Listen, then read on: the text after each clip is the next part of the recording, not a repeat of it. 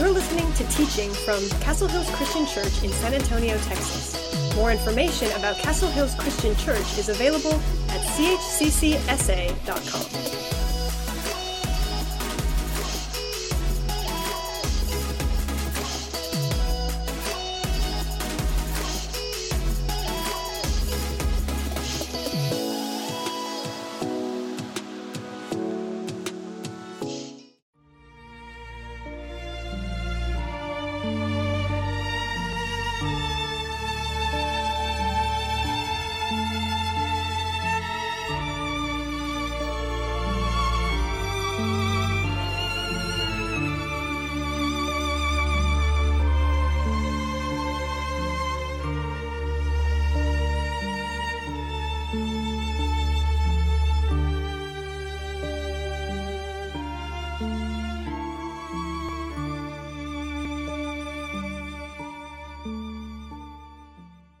Today we're beginning a series called Scary Stories.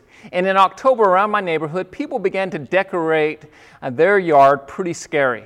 And I have one particular neighbor that especially decorates his yard that really scares kids as they're walking by because, he's got things on his house and he's got ghosts and goblins and witches and there's bones laying around and black cats and you name it. And he has scary music being played. And especially on Halloween, I love to sit at the front of my house because I'll hear these kids scream because he has a way of trying to scare kids and probably adults in the process. And it's almost comical. And this guy really enjoys the scariness of this time of scaring people. Well, you might be surprised, but the Bible has a lot of scary stories in them. And one of them is in Ezekiel chapter 37. Ezekiel is going to be brought to this valley of dry bones. Now, some people, you may not realize this, but that song, them bones, them bones, them bones, actually comes from Ezekiel chapter 37. But the historical context is Ezekiel is a priest, but he's a priest without a temple. The Babylonians have been conquering God's people. The temple is gone. They've tortured God's people. They killed a lot of people, and they've also moved them to Babylon. On top of this, Ezekiel's wife has died. Things are just ugly and bleak, and there doesn't seem like there's much hope. They've been like this for the last couple of years. And we see that Ezekiel is a man of trauma speaking to a community that's in trauma. And I have to wonder, did Ezekiel think, is this ever going to end? Are things ever going to get better? And I think some of you may be wondering that question too. Is things ever going to get better? Well, if you have your Bibles, again, turn to Ezekiel chapter 37. Verse 1 says this, "Then the hand of the Lord was on me." Have you ever felt God's presence on you? Well, Ezekiel did. He felt God's presence, and it said, "He brought me out by the Spirit of the Lord and set me in the middle of a valley." I wonder, well, why a valley? Maybe it's pretty symbolic about what God's people were going through. It wasn't a mountain, it wasn't HEB, it wasn't a nice little place by a pond, but it was in a valley. And it says, it was full of bones. And he led me back and forth among them, and I saw a great many bones on the floor of the valley, and the bones were very dry. So not only did God bring Ezekiel to this valley of dry bones, but he has him walk back and forth to see these bones. And these bones were dry. They were dead. There was no chance that they could come back to life. And then God asked him this question. He says, "Son of man, can these bones live?" I said, "Sovereign Lord, you alone know." Sometimes God will ask questions in Scripture. And sometimes people come up with these amazing faith statements, and sometimes they put their foot in their mouth. Now, if God would have asked me that question, I'm afraid that I would have put my foot in my mouth because I'd be like, God, our bones aren't like Legos, and you just can't suddenly just put them together and put flesh on them, and suddenly they come to life. But Ezekiel, he says, "Sovereign Lord, you alone know. You alone know." Now, I wonder if Ezekiel, I'm just going to call him Zeke for short, if he understood that God was talking about Israel here. Because if you turn back one chapter into chapter 36, it talks about how God will eventually restore Israel. And right now, I think Ezekiel and I think many of the people are wondering, is Israel ever going to be the same again? Is Israel ever going to be the same again? Are things ever going to be right? And God, can these bones come back to life? You alone know. Can your situation get better? Only God knows. God, I'm doing my part. I'm praying. I'm giving it over to you. But I trust that you know what's best for my life and for my situation. So Ezekiel says, God, you alone know. Verse 4, and we're going to see that God says, preach to these bones. He then said, prophesy to these bones and say to them, dry bones, hear the word of the Lord. He didn't say sing to these bones. He didn't say pray to these bones. He didn't say put together a reassembly committee for these bones. He says no, preach, prophesy to these bones. Now the word prophecy does not refer to foretelling of the future. A lot of times when we hear the word prophecy, we always think about a foretelling of the future, but rather it means to proclaim them, or means to proclaim the word of God to them. Speak to them. And God is very clear on what He wants to be said to these bones. Now, I've preached to a lot of people in a lot of places. I've preached to adults and children and teenagers. I've preached at funerals. I've preached in all kinds of different places, countries, on the beach, around the mountain, on the roadside, you name it. I've preached to people who were falling asleep or were asleep, but God has never said, I want you to preach to bones.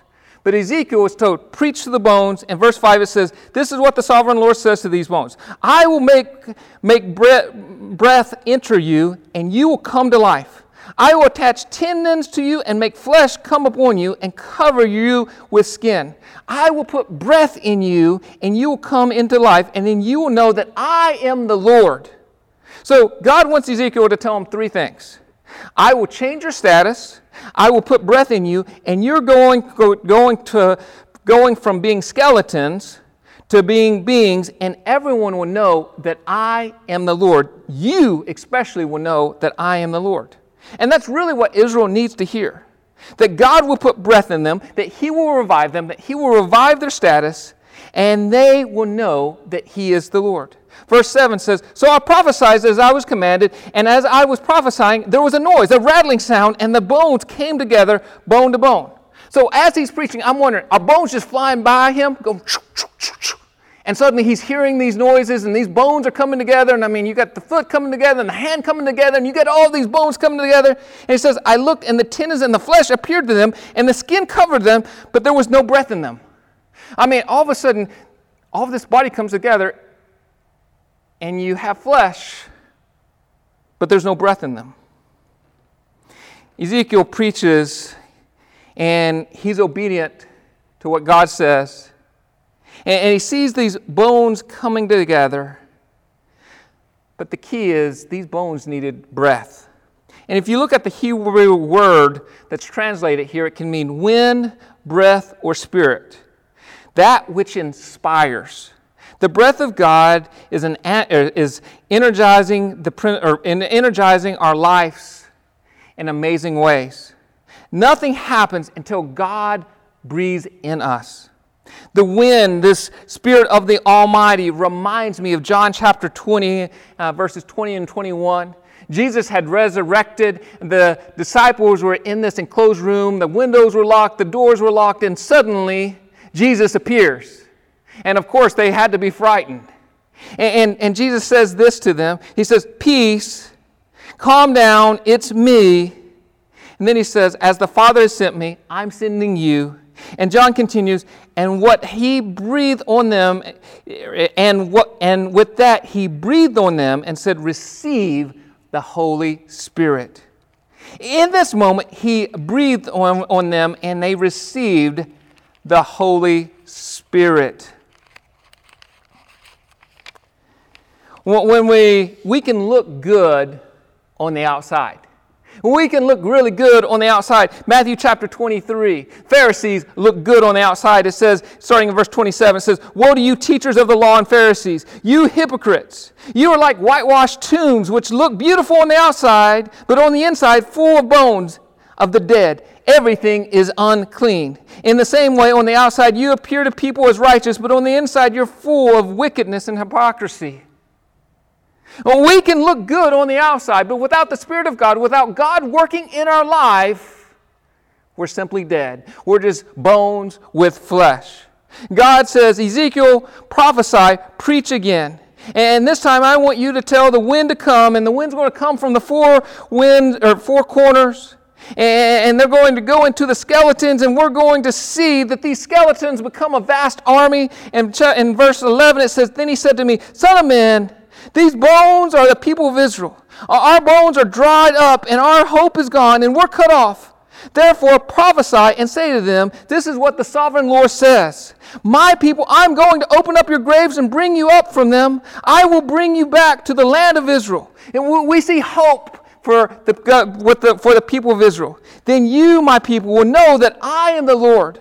When I open up your graves and bring you up from them, I will put my spirit in you, and you will live, and I will settle in your own land, and then you will know that I, the Lord, have spoken, and I have done it, declares the Lord." We see that God is going to revive His people. He's going to revive Israel, and He's going to transform them. I love what Pastor Richard Farmer pointed out about this passage. He said, first of all, God is concerned about dry and disjointed people. God is concerned about dry bones, and He's concerned about your bones. Does anyone have dry bones this morning? Does anybody have a situation that seems hopeless and that you're discouraged in? Anybody have a marriage that's dry and barren, that's in trouble? Anybody have a work or family relationship that's beyond repair? Anybody have a bank account that's bone dry? Anybody have health problems that's frustrating and leaving you hopeless? Anyone feel like they're in a spiritual rut and their spiritual life just seems dead? Anyone have a bad church experience and you don't even know why you're here today or why you're watching here today? And you've been hurt and people have said things or did things to you, and you're just so skeptical about God and about Christians and about the church, but for some reason you're here. And could it be that God wants to breathe life into that situation? Secondly, God breathes life into these situations. We see God do that over and over in Scripture. Things that seem hopeless, He brings hope to. God revived Israel, and God can revive whatever you're going through. He can revive your marriage. He can revive your health. He can revive your bank account. He can revive you spiritually. He can revive anything that you're going through. The question isn't whether God can. God can do anything. The question is, will we invite Him into our lives to transform it? And sometimes the way that God works isn't the way that we would like Him to work. Sometimes we want to say, God, this is the way that I want you to revive this situation. And God says, no, I'm going to do something totally different. And are we okay with that? Are we willing to invite God into our problems? Are we willing to invite God into our lives? Lastly, God desires that people know that He is God. That people know that He's God. If you read in the book of Ezekiel, you'll see this over and over. They will know that I am the Lord. I will do this, and they will know that I am the Lord. He says it over and over and over again. And so when we come to the valley of dry bones, when we come to the valley, the whole point is He wants Israel to know that He is the Lord, and that He's working, that He's transforming. I want you to think about, how is God working in your valley of dry bones? How is He working in the midst of COVID? What is the good things that you see? What's the good things that you see in your struggle with your health? What's the good things that you see in the struggle with your finances? What are the good things that are happening? So often we can just be focused on the dry bones, but we forget to realize that God's actually breathing and transforming our life. And so I want you to think, how is God working? How is He being known in whatever you're going through? Each month we have a spiritual habit. And the month of October, our spiritual habit is that we're going to encourage you to serve. And I want to encourage you to think about someone who's going through the valley of dry bones. Who's someone discouraged? Who's someone that's going through a really hard time?